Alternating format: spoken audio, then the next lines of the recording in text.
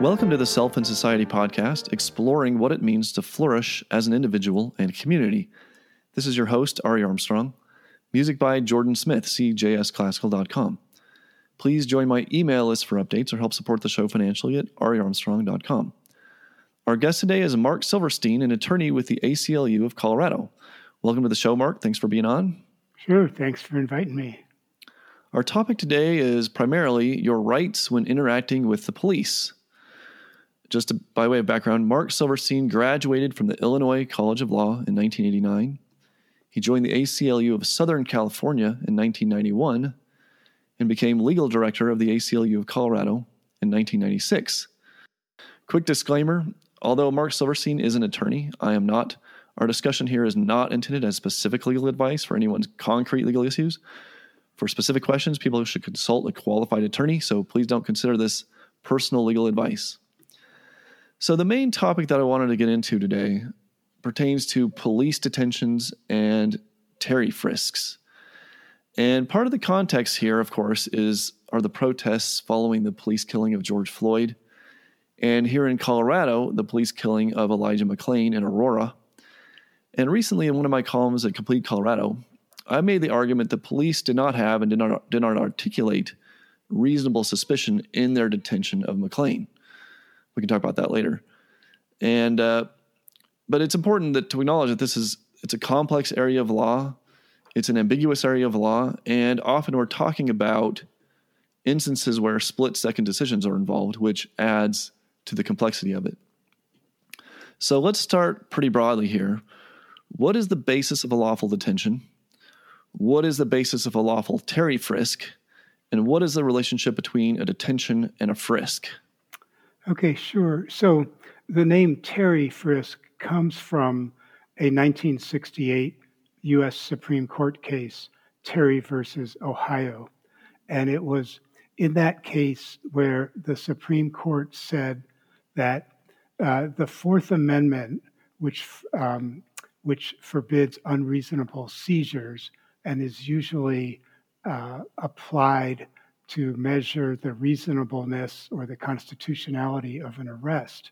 The Fourth Amendment also applied to short temporary detentions that were short of a full-scale arrest. And while an arrest requires probable cause to believe that a particular person has committed a particular crime, these short temporary detentions require something less than probable cause. They require facts amounting to reasonable suspicion that the person to be stopped or temporarily detained is involved in criminal activity, about to be involved in criminal activity, or has just committed a crime.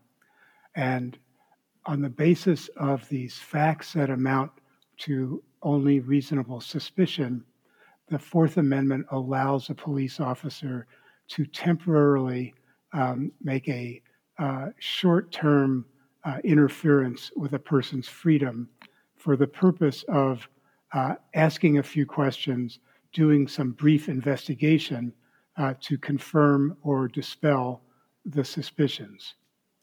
So that's what you need for a Terry stop or a lawful detention. But the Terry versus Ohio case also legalized not just stops, but also frisks, and it's called the stop and frisk case. So when an officer is engaged in one of these short temporary detentions, if the officer also has additional facts that provide reasonable suspicion that the person he is speaking with is armed and potentially dangerous, then the police officer can conduct a limited form of a search. And that's limited to just a pat-down of the outer clothing, with the idea that a pat-down of the outer clothing could reveal whether there's a revolver or a knife or something like that concealed in the clothing. And then if the pat-down reveals something that feels like it could be a gun, the officer then can actually reach into the pockets and temporarily confiscate the weapon. And the purpose of that allowance of a frisk is to preserve the safety of the officer when engaging in what could be a potentially dangerous encounter, seeking to dispel or confirm the suspicions that crime might be afoot. So that seems like a difficult thing to determine because from an officer's point of view, I mean, anybody they encounter could be armed. And if it's a concealed weapon, which is what we're talking about, I mean, I don't see how an officer would distinguish between knowing that, well, this person, I have reason to frisk this person and not that person. So what are the particulars that could trigger legally an officer's ability to do this frisk without running afoul of the law? Well, of course, the devil's in the details, and I don't know that we could furnish a complete list, but examples of when an officer would have facts that amount to suspicion, not just a hunch, but facts could be the officer saw something that looked like the person was putting a gun in his pocket, or the officer had information from an informer that the person to be questioned was armed, or the officers responding to a 9/11 call and the facts provide some indication, some support for the suspicion that the person may be armed. Okay, yeah, that makes sense then. So next I want to turn to the articulated part of this business. Do police officers have a legal responsibility to articulate or explain their reasonable suspicion that is behind their detention? And if so, when do they have to do that? And then related, just as a practical matter, if a police officer comes upon someone who is actually totally innocent, isn't the officer going to be able to solicit greater cooperation by articulating the reasonable suspicion? So I'm interested in sort of the legal aspect of it, but then also just the on the ground practical aspect of an officer explaining why they're doing what they're doing. I couldn't agree with you more that a lot of escalations of conflict, a lot of disintegration of police community trust could be alleviated if officers simply explained why they're doing what they're doing. But they don't have a legal responsibility to articulate the facts amounting to reasonable suspicion. And the question about when is it that they have to articulate it, it seems that they only have to articulate it when they are being challenged, and the stop or the frisk is already in the past. So it might come up in the context of a criminal case, or it might come up in the context of a case where somebody says, "Hey, you interfered with my freedom. You interfered with you violated my bodily integrity, putting your hands on me, and that violated the Constitution." And then the officer would have to explain the facts. Or perhaps a citizen complaint filed with the police could prompt an internal affairs investigation where the officer might be called upon to explain the facts. At the ACLU, we have long advocated that police should have to document the facts that amount to reasonable suspicion in some kind of report that is reviewed by a supervisor. Because without such a report, supervisors don't have any way of knowing whether their officers are conducting legal Terry stops and frisks or whether they are simply stopping people on the basis of hunches that don't meet the legal standard. We've had only limited success so far in Colorado advocating for this requirement, but there are other jurisdictions that have adopted a stricter reporting requirement on officers conducting these stops. And now the new statute enacted by the Colorado legislature this summer is requiring more documentation in these Terry stops, but the law doesn't specifically require the officer to document the facts that the officer believes justified the intervention.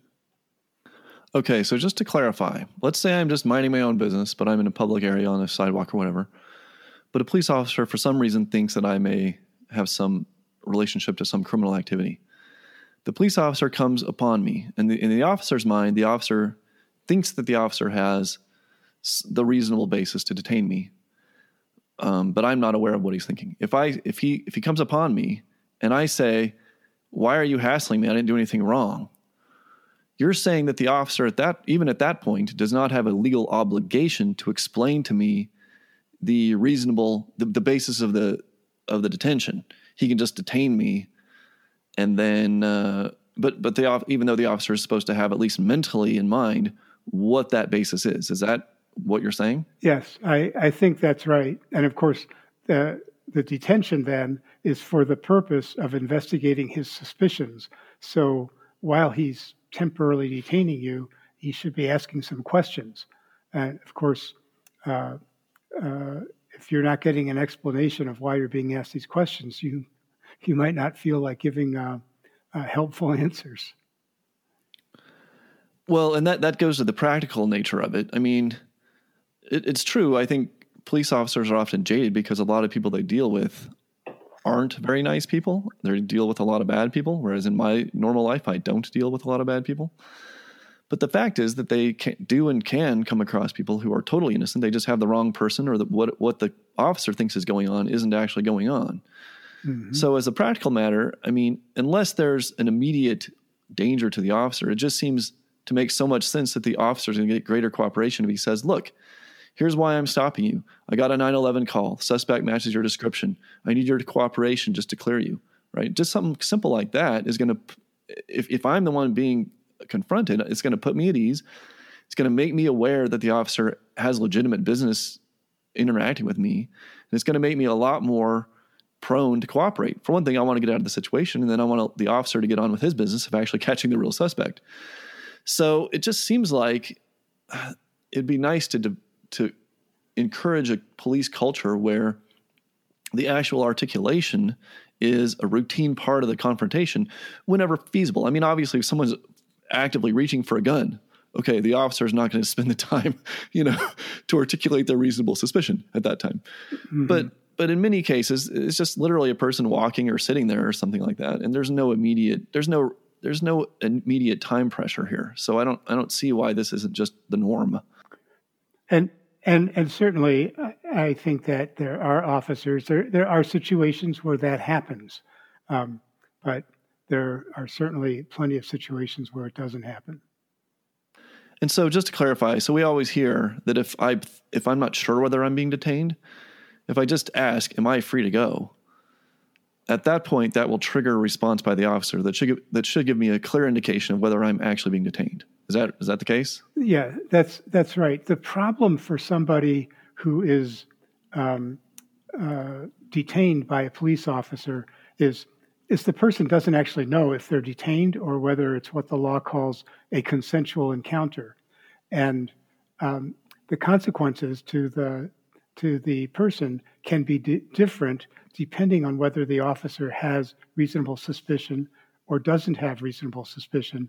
But the person doesn't get to find out. But just to clarify, right, if I ask an officer, "Am I free to go?" and the officer says no, then the officer is signaling legally that in the officer's mind, the officer does have reasonable suspicion to detain me. Is right. that the case? Okay. That's right. That means the officer believes that he has reasonable suspicion. But of course, that doesn't mean that he actually does have reasonable suspicion. So if someone then declines to, say, provide their identity, you are free to, when the officer wants to know who you are, if you're not being detained, you do not have to respond. If the officer has reasonable suspicion to believe to reasonable suspicion to institute a temporary detention, then it's possible that the refusal to provide identification or to identify yourself can actually be a crime, but it's not a crime if the officer is wrong about having reasonable suspicion. Okay, so let me run through this scenario then. If an officer comes up and says and asks me a question like "Who are you?" or something, I can ask him. I'm legally allowed to ask him at that point. Am I free to go? And at that point, if the officer says no, I'm detaining you for whatever. Who are you? At that point, I'm legally required to tell the officer who I am. Is that part of what you're saying? Well, I said it can be a crime because this comes in another gray area. There was a Supreme Court case about 10 or 15 years ago out of Nevada where somebody refused to provide ID, but there was a Nevada statute that made it a crime to fail to provide ID in those situations. And the Supreme Court said, in this case, the officer was conducting a valid Terry stop, and so the person was violating the statute. And it was upheld that the person could be prosecuted for failing to identify himself. In Colorado, I'm not aware of any such statute. So if an officer says, please identify yourself, and you stay silent, I don't know under what law the person can be prosecuted. I mean, offhand, I don't see, just as a practical matter, that seems like a minimum amount of information that I would probably feel free sharing with an officer. For example, an officer might have an actual name of a suspect, and then they would know, oh, my name either matches or doesn't, at least the name I say. And so as a practical matter, I'm not seeing any problem of providing personal identification. Is there any kind of practical concern there? Yeah, I think many people have no problem, revealing their name to a police officer. But we actually have a case out of Colorado Springs in which police officers made a Terry stop. We believe that the Terry stop was unjustified, that it was a case of racial profiling. The police did have a description of someone they were looking for in the area, and our client did not meet that description, except it is true they were looking for an African-American juvenile, and our client is an African-American 29-year-old. But at any rate, our client just remained silent and did not respond when the officers asked him to identify himself. And so they handcuffed him, and then they asked him again, and they asked him again, and he didn't speak. And so then they conducted a frisk, pulled out his wallet, got his identification. Meanwhile, the other officers were saying, no, that's not the guy. That's not him. So we actually are litigating this question of whether the police officers conducted an involuntary stop because of racial bias, conducted an invalid frisk, and conducted an illegal search, reaching into our client's pockets and getting his wallet. And after they identified him, then they eventually let him go. What would you think of this? It seems like this could be an area for some legislative clarity. So just off the top of my head, the law could say if it's a voluntary interaction, you do not have to tell the cops anything. If the police officer does have a reasonable suspicion, then the legislature could say, well, look, the police officer has to actually articulate the reasonable suspicion to the suspect. And at that point, the suspect is required to tell the officer his identity. Would you, just offhand, would some kind of legislative clarity, do you think, help in these kinds of cases? More legislative clarity could certainly help. That would be interesting, though sometimes I fear that it's one thing for us to write the laws, pass legislation, adopt policies by police departments. But yet, sometimes there's a gap between the written policy of a police department, even the formal training, and what actually goes on in the street. So, well, this is a general problem with policing, is that if the standards are too loose, then we're just giving police license to come up with whatever cockamamie story they can think of at the time to justify whatever they want to do. Yep. I mean, oh my gosh, I saw him put a bag in his pocket and I thought that it might have drugs in it, or anything. I mean, there's if it's loose enough, there's no circumstance that an officer could not rationalize their detention after the fact. So it does seem like there have to be some real standards, or we're just literally going to have cops stopping whomever they want, whenever they want, and then coming up with some kind of BS rationalization after the fact. So I think that's the general concern. So I mentioned the case of Elijah McClain here in Colorado. Mm-hmm. Do you want to comment about the police stop of McClain? Because, well, I imagine you've watched some of the video, and I've watched some of the video around that. And I have my own thoughts about that, and I was wondering if you cared to share your thoughts about that. Well, I actually haven't watched any video, but I read your column that you sent to me before we got together for this conversation. And from the facts as reported in that column, I completely agree that the police officers did not have grounds to institute a lawful detention. You quoted the police officer saying, you're suspicious, or I've got a call that you're suspicious. He said you're being suspicious. Yeah, I'm sorry. That's not a fact. That's not a fact that shows, that raises a suspicion that someone's involved in crime. That's a label for somebody's conclusion. And just for background for listeners who may not have read much about this case, this was the summer of 2019, so this is pre-pandemic. And it seems like the main reason that officers stopped McClain, and the main reason that someone called 911 to report McClain, was simply that McClain was wearing a mask on a summer evening. Now, his sister said he wore the mask because he had anemia and would get cold. Of course, the officers had no reason to know that at the time. But it seems clear that officers approached McClain mainly because he was wearing a mask and was in a dangerous part of town, as the district attorney's report also indicated.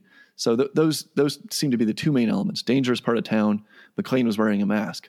Don't forget also, McClain is a young African-American male, and the DA's statement that he was in a high crime area, or some words to that effect, is notoriously, in Fourth Amendment litigation, it's notoriously like a code word for saying an area inhabited by many people of color.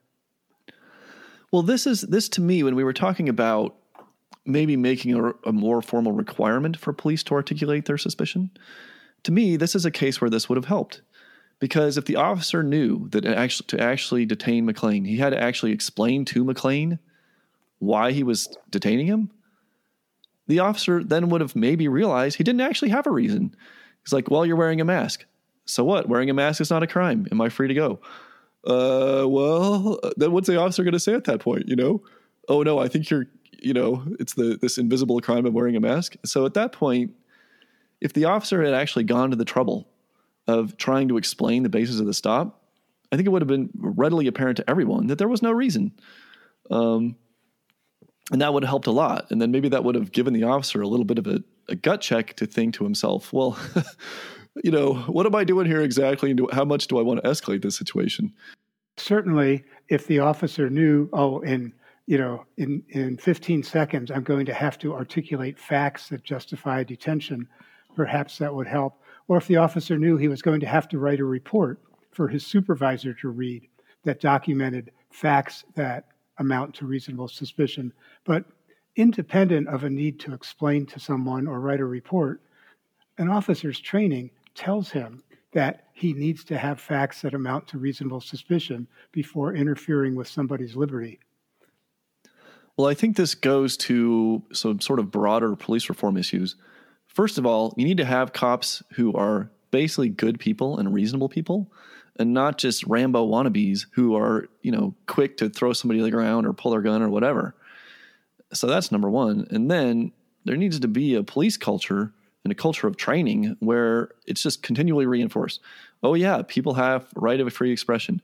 Oh yeah, I have to have some actual reason before I detain somebody. I mean, it seems like these are often afterthoughts in police departments.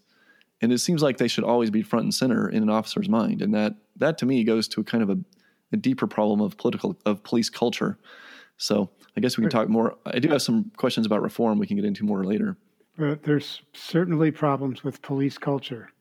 And, most police officers learn some stuff in the academy, and then they get out in the real world and they have a field training officer who's an older, more experienced veteran who shows the newer cop, oh, here's how it really works. And in that way, the culture is perpetuated despite what they say in the academy. So previously, to shift gears a bit, you mentioned that there's the main difference between a detention and arrest in terms of the evidentiary basis is reasonable suspicion versus probable cause. But I want to talk about some of the details of, how does a person actually tell that an arrest is being executed? Does the use of handcuffs automatically constitute an arrest, or can police use handcuffs temporarily just for a detention? And again, I mean, I guess if an officer says, what does an officer say? You're under arrest? Is that usually the trigger that lets me know I'm going downtown? Believe it or not, this is another somewhat confusing area of the law. So there are certainly cases where courts have said, yes, despite the fact that the person was handcuffed, it was not an arrest at that point.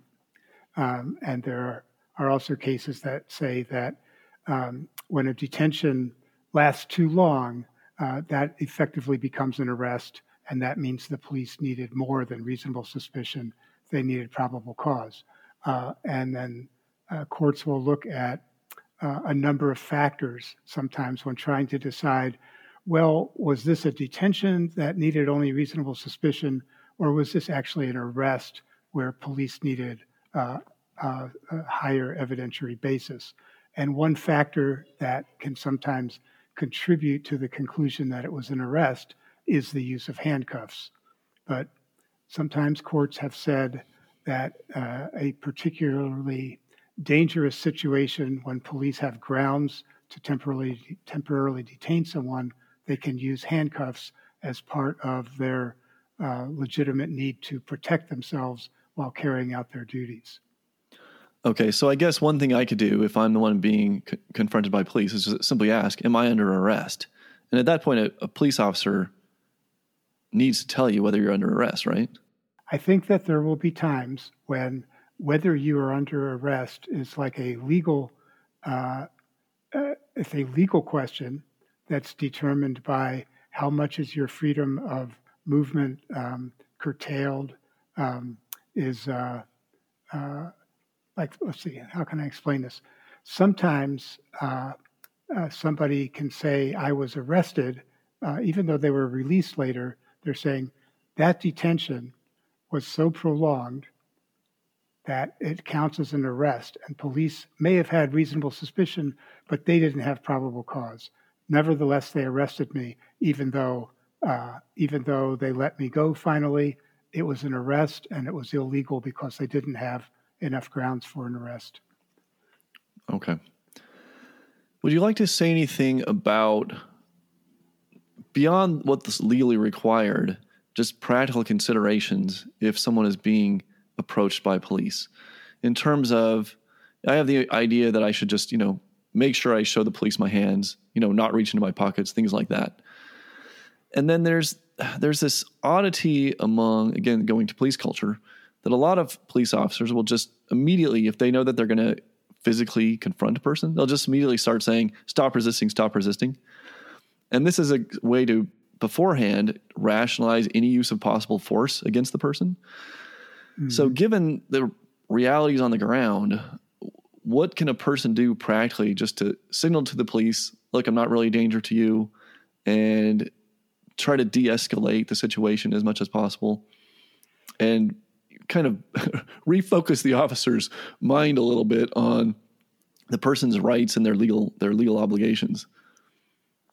I don't know how much practical advice I can really provide, but it seems that one of the things that really a lot of excessive force or escalated encounters develop when police perceive that someone is somehow questioning the police officers or challenging their authority. So acting meek, docile, totally cooperative, do what the officer says, comply with even unreasonable requests, that might provide a greater chance of safety, even at the expense, perhaps, of your feelings of integrity. That's a hard one because, I do think that as part of our constitutional Republican system of government, we have some kind of, I won't say duty, some kind of at least minimal responsibility to protect our system of individual rights. So it really rubs me the wrong way to sort of be more docile than I'm legally required to be. At the same time, we want people to be safe in a one-off interaction. And then obviously the other side of the issue here is that some people are simply a lot more prone, due to who they are, whether it's a racial thing or whether it's a class thing, of being abused by police. I mean, I've never been abused by a police officer. I've been, let's just say I haven't always been perfectly polite in my interactions with police officers. And it never once crossed my mind that I needed to be afraid for my safety during an interaction with a police officer. No, but I realized that if I looked different than how I look, I would have a lot more to be worried about. No, I mean, and Ari, what you're talking about is what, is what, we used to call white skin privilege. It is, you can mouth off to cops and you have a much greater chance of being safe. And a person of color, a person from the other side of the tracks, if we still had railroad tracks, is taking much, much more of a risk. That again goes to police culture, and it again goes to the idea that a police officer needs to prepare to meet his legal responsibilities and his moral responsibilities, regardless of the conduct of the person that they're interacting with, whether that person is totally innocent of any crime or actually guilty of a crime. So it's hard. I mean, I'm not going to pretend that it's easy to be a police officer. In some cases, it's a very harrowing job. Officers really are in a lot of danger. There are police officers who get killed on the job in this country every year. Mm-hmm. And so it is a tough job. But at the same time, it's a kind of job where you need to maintain the mental point of view, the psychological soundness to treat people like human beings and not go on these mad power trips where you're just hurting people for no good reason. I hope that we can reach a situation where that is the norm, what I'm describing, where police officers act appropriately, regardless of whether the suspect acts appropriately, without us having to worry about people being hurt or killed for really poor reasons or no reason at all. So I guess that's just, another micro commentary. It's frustrating to me that it's, 2020 and we're still have to have these conversations every day. Yes, indeed. And certainly these conversations about police officers abusing citizens in the course of exercising their duties has been going on as long as I've been an adult, which is, before I went to law school, I was a reporter where A lot of the stuff that I did as a reporter was interviewing people who and telling their stories of what happened in their encounters with police. So I was sort of reporting on police misconduct before I was able to get the tools and the certification to try to do more to challenge police misconduct by going to court. Oh, that's really interesting. I didn't know that. So it sounds like your work as a journalist actually influenced your direction in law. Yeah, most assuredly.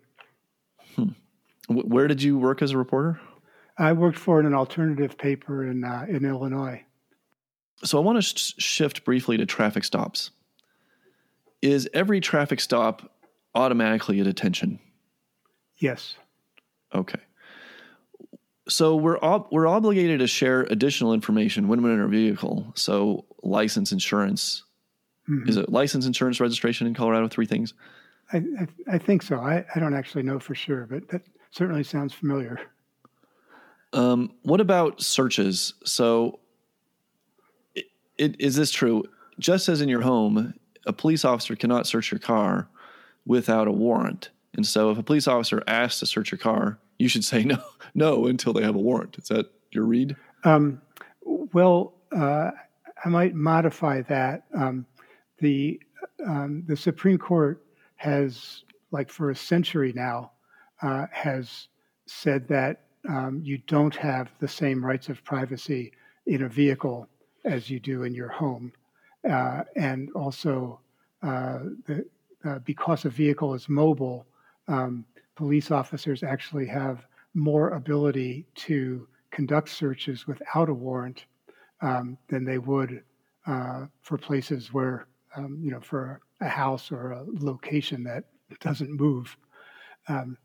So police need a warrant to search your home, and the warrant requires probable cause.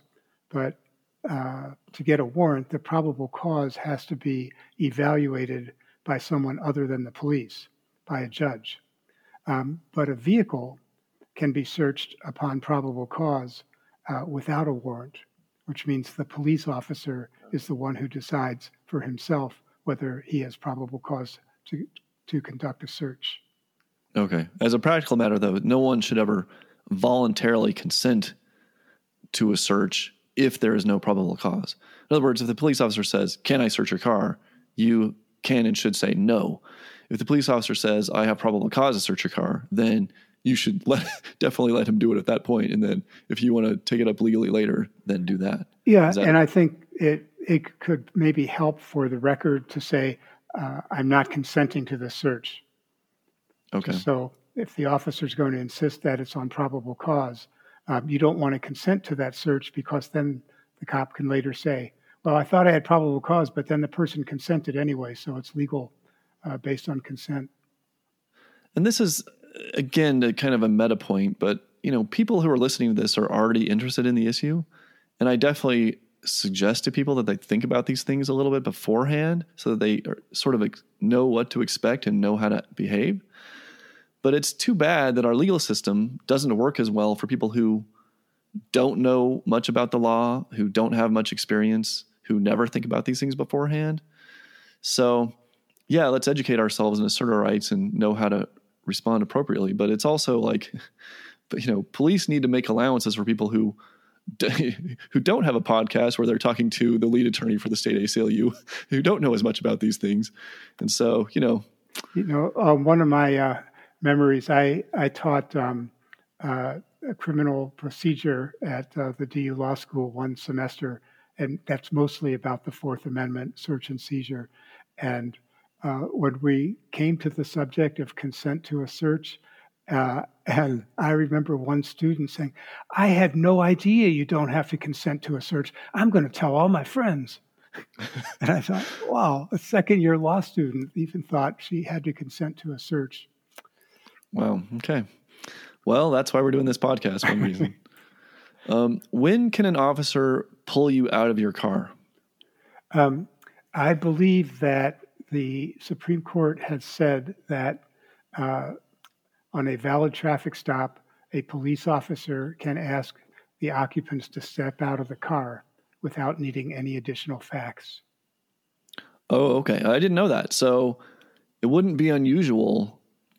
They don't need anything beyond what they initially pulled you over for to actually ask you to get out of the car. Is that what you're saying? That's okay. Right. So it could be so they could ask you to get out of your car if there was a broken taillight or whatever. Yep. Okay. Yep. I did not know that. And then if the police officers have reasonable suspicion that would justify a search, they can search the whole passenger compartment of the car. Okay. And the trunk? No, the trunk is separate. They would need probable cause for the trunk. Oh, okay. But if they find something when they're searching the passenger compartment, then that will move from reasonable suspicion. If they find some contraband, then there's probable cause that there's contraband in the car. And then they would have the ability to say, okay, now we're going to search the whole car. Okay. Again, this is the kind of thing that seems to be applied very unevenly. Like, it never even crossed my mind an officer might pull me out of my car unless I was suspected of drunk driving or something like that. Mm-hmm. Like, obviously, they're going to pull you out to do a roadside test or something. But I didn't know that they had just this general ability to pull you out of your car. So, but obviously, it seems like some people are going to get pulled out of their car and some people aren't. Yeah, that's right. And so, that's why, one of the pieces of the new legislation in Colorado is requiring officers to provide more detailed reports about every contact, every traffic stop, and then the law enforcement agencies will have to report that data to a state agency, and it will be public. It's going to take a couple years before that database is established, if I am remembering right. But one thing that I think is not in the law is whether police officers ask people to step out of the car. Okay. So maybe that needs to be added. So practically speaking, I have the idea that if an officer pulls me over, I should have my paperwork ready, have my hands on the steering wheel. I think some of my friends who have concealed carry permits also include their concealed carry permit in their package. I don't think that's legally required, but I think they do it as a practical matter. Do you have any other practical words of wisdom for people navigating a traffic stop? I don't. Okay. And I've also heard the bit where you don't have to roll your window down the whole way. You can just roll it down part of the way. So I guess people can think about all those things and maybe do some additional research. So what is the deal? So in Colorado, we have a specific law pertaining to an officer's business card passed some years ago. Mm-hmm. When can you ask for an officer's business card in Colorado? Well, you can always ask. That's free speech. But I believe that the law says that when the officer does a traffic stop and does not issue a citation or a ticket, then the officer is required to provide the business card. Do you know if that only pertains to traffic incidents, or is it just on the street if they approach me on the sidewalk? I don't know offhand. Okay. I'll try to... I read about that years ago when it was passed, and I haven't looked much at it since. But people should be aware, and just as a practical matter, I mean, you can always ask for their business card, and it seems like it's just any decent officer will just be happy to give their business card. I mean, as a practical matter. And I guess you could look at their name on their badge, too. Yeah. Though in the recent protests when police were shooting rubber bullets and pepper ball guns and other assorted weapons at protesters, it was not, they weren't handing out business cards, and often their names were not evident. So, I mean, the idea of handing out the business card is so that people have the ability to file a complaint about the officer's conduct, or if they feel the stop was unjustified. But in those really extreme situations that we had in Denver in late May and early June, people had a lot of reasons to file complaints, but they had no idea of the identities of the particular officers. Wow, yeah, it seems like identity should be very easy to read and to obtain. Mm-hmm. But that leads us into my next question. If you have been through an encounter with police that you believe the police were acting abusively or inappropriately, what then are your options? What do you do?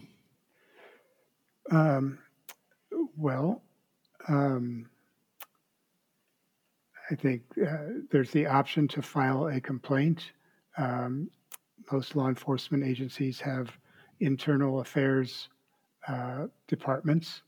Of course, they're mostly designed to vindicate the officer.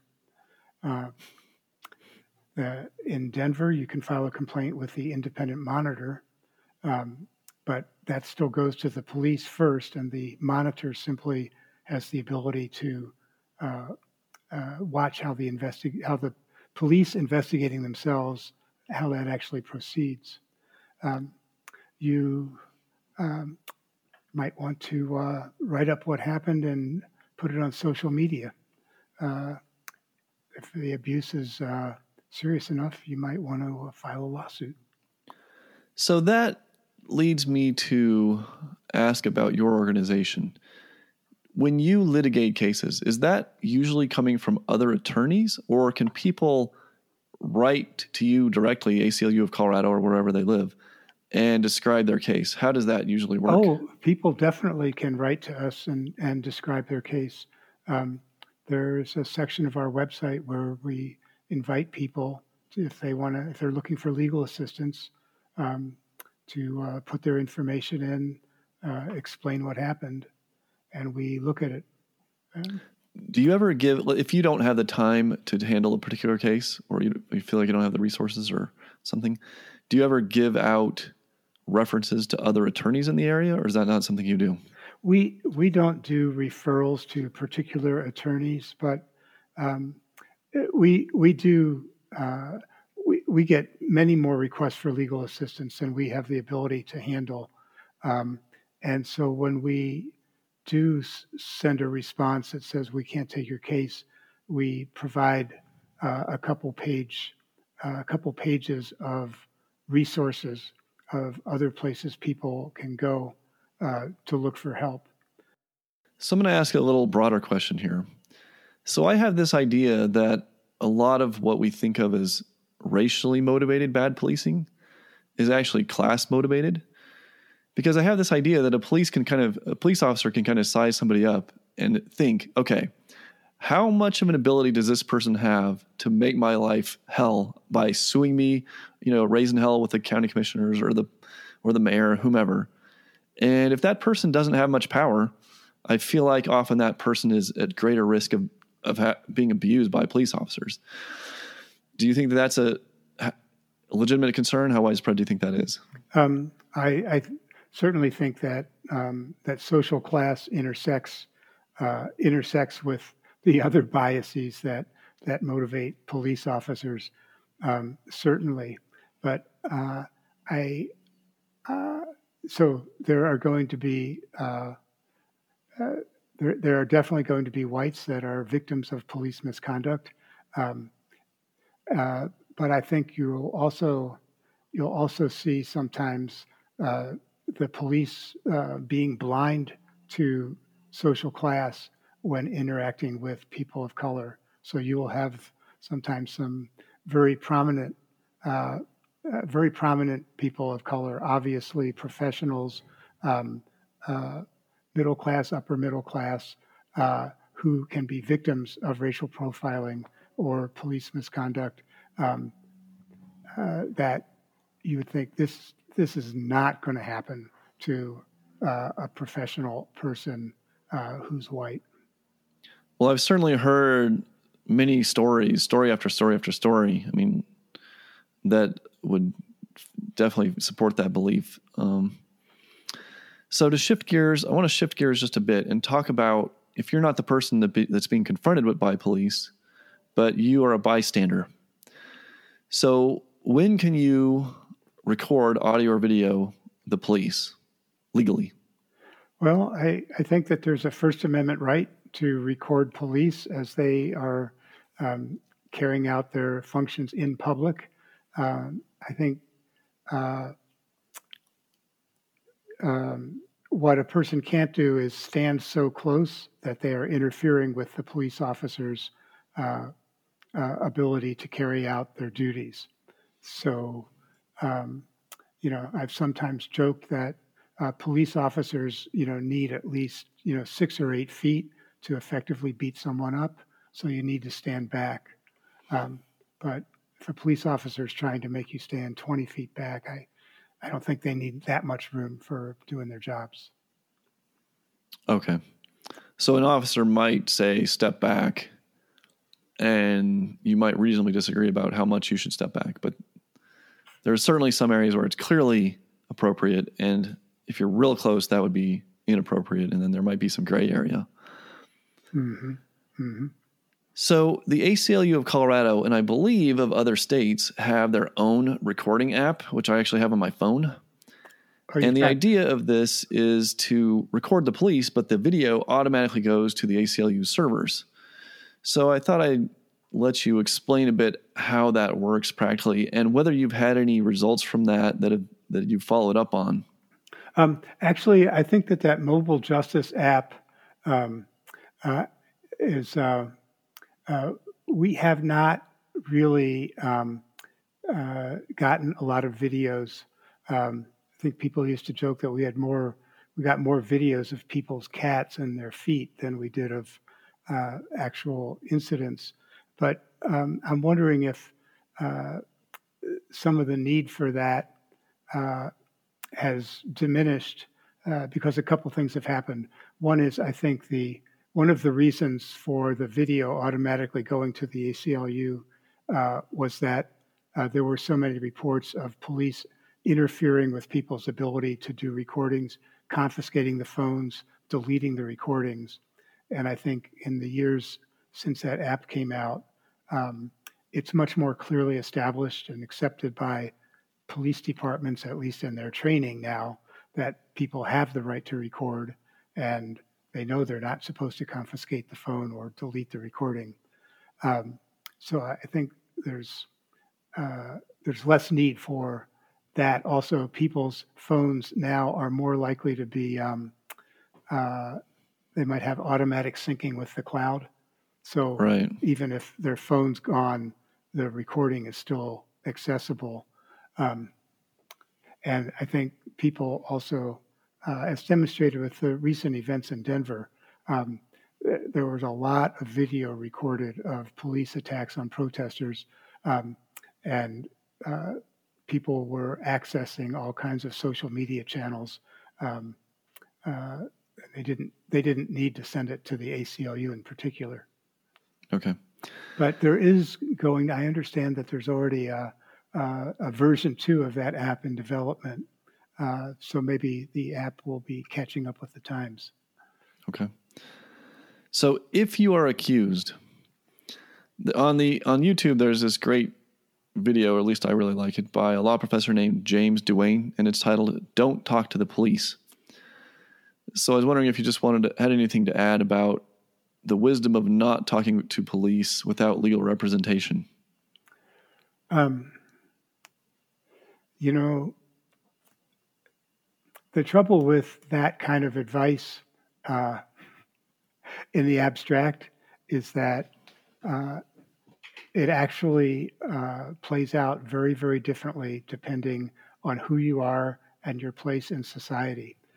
For example, our client in Colorado Springs took that advice of don't talk to police, and he wound up handcuffed, the victim of an illegal detention, an illegal search. And certainly he had no ability to access a lawyer before that happened. Well, maybe we should modify it to don't talk to police unless you're giving them your name or you're asking them, am I free to go or am I under arrest? Those kinds of basic things. But, you don't want to say, where were you last night? That kind of thing without a lawyer. Is that basically, that's accurate, right? Well,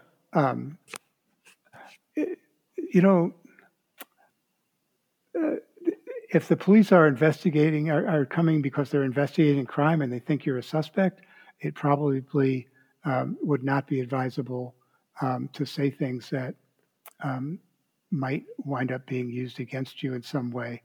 But, it's true that people sometimes call police because they need the help of the police. And so in those situations, they probably do need to talk to the police. Okay, good point. So maybe the way to state it, it's a good general idea, but it has some important exceptions. Mm-hmm. So I wanted to talk briefly about criminal justice reforms. Now, you've mentioned the new Colorado law, which is an important piece of police reform legislation. In fact, as far as I know, it's the most far-reaching and important reform in the United States, though maybe there's some state elsewhere that's done something very comparable. So do you want to just briefly summarize the other elements of that law that you haven't mentioned so far? There's a lot of provisions in this law. One is the universal requirement for body cameras. There are provisions for body camera footage to become public within a relatively short time after a complaint that the camera footage is of an incident in which there's a complaint of police misconduct. There are these reporting requirements that I've mentioned a couple times in this conversation. There are provisions to deal with police officers that leave a police force under a cloud because they're being investigated for misconduct, and then they go on to another police force and another police force. The provision that is really amazing, and in which this has not been duplicated anywhere, is it addresses an issue that I need to back up and explain. Everybody knows that you have the ability to sue for damages or to get injunctive relief for violations of your federal constitutional rights. And most litigation alleging police misconduct is based on a federal law that allows a lawsuit for violations of federal constitutional rights. We also have a state constitution, but there has been no statute that allows for people to sue for violations of the state constitution. Now in Colorado, police officers employed by local units of government, cities and counties, police officers can be sued for damages or injunctive relief for violations of the state constitution.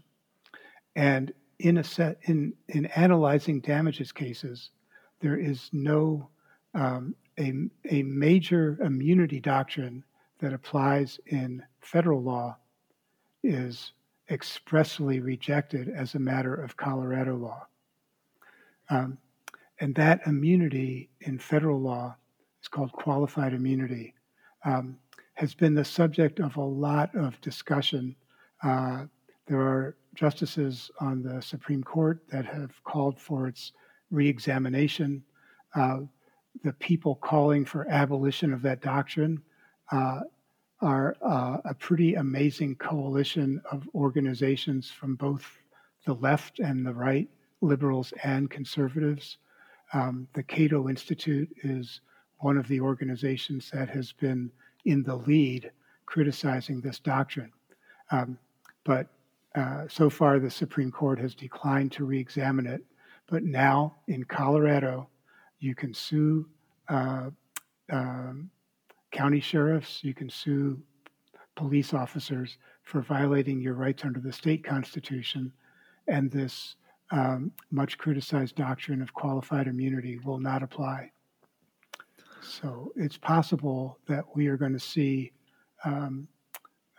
more lawsuits that rely on the state constitution, and we might see more development of state constitutional law. What does Article 2, Section 7 mean in this situation or that situation?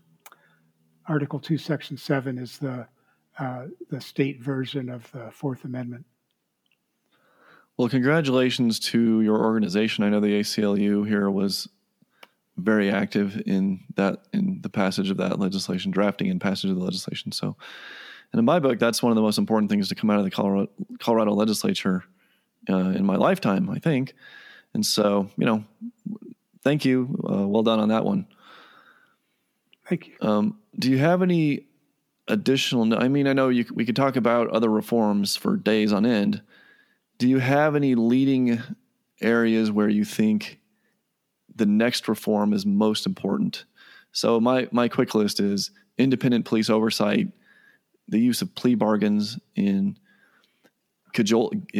think forcing people to take to give up their right to jury, sentencing, and the conditions of incarceration.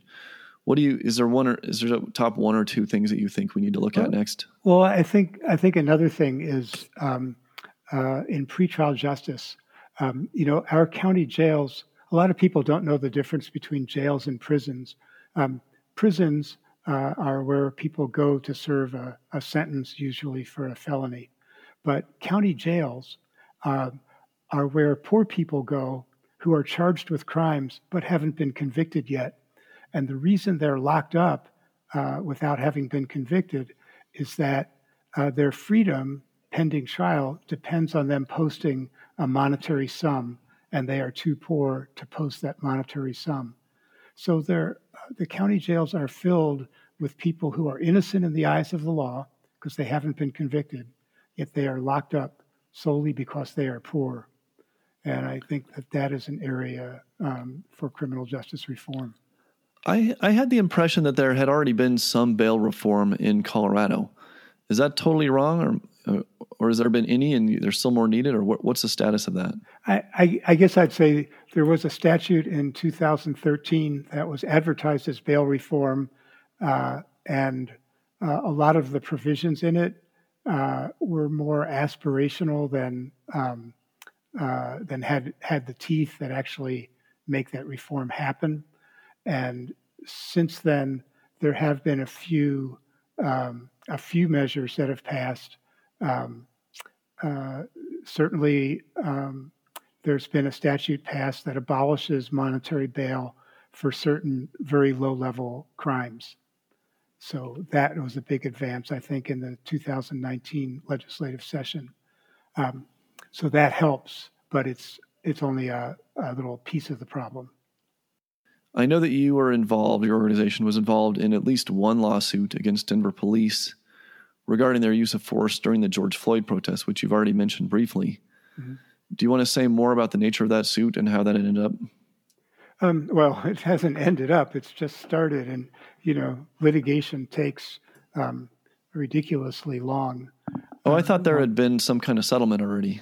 Oh, there was another suit that was filed first. And then when we filed our lawsuit, there were some misleading news reports that said there was a settlement of our lawsuit, but it was confused. And the first lawsuit isn't settled, but the Denver and the plaintiffs agreed on the terms of a stipulation about what Denver would agree to refrain from doing during the pendency of the litigation. So the AP reported it as a settlement and actually named our plaintiffs, but that was a mistake. So nothing has happened so far in our lawsuit except the Denver has agreed to waive the formal service, and we're just getting started. Okay. But the general background for listeners is during some of these protests, police fired projectiles and used chemical agents against protesters, including against some reporters in town. And so when I was looking at the video of this, I was very concerned, and I felt like it was a wildly disproportionate response. But I guess we'll see what the courts say as these lawsuits proceed. And I think there's other lawsuits beside what the ACLU was involved in that are also ongoing. And I think we can probably expect many more lawsuits. There are hundreds and hundreds of people were struck by rubber bullets, pepper ball guns. Actually, an incredible variety of police gadgets. Um, and certainly hundreds of people have potential claims for damages, not only for violation of their First Amendment rights, but for the application of this disproportionate degree of force. People have lost eyes, had open wounds. It's really incredible what happened those first 4 or 5 days of the George Floyd protests in Denver. And the thing is, this was going on all over the country, the same kind of really almost open season for police attacks on protesters who are protesting police misconduct and police brutality. Yeah, it was certainly ironic is one word that comes to mind. There's many other words that come to mind, but yeah, definitely.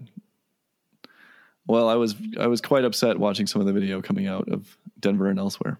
Yeah, and you should be. And Judge Jackson, who was the first judge in Denver to hear a request for a temporary restraining order, said he was very upset by what he saw on video.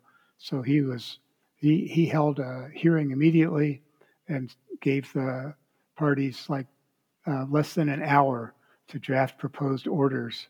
And he signed an order forbidding some of the worst of the police conduct.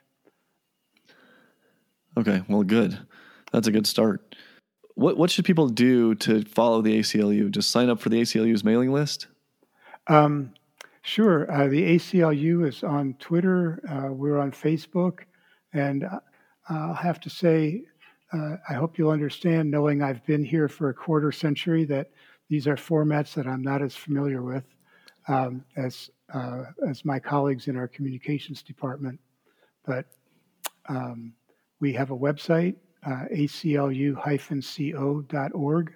And I think if you go there or you look for us on Facebook, you can get the communications that come from our office. Okay. Well, thank you. Our guest today has been Mark Silverstein of the Colorado ACLU. Thanks again for being on the show. I really appreciate it. Sure. Thanks for inviting me. This has been the Self and Society podcast. For more, please see ariarmstrong.com.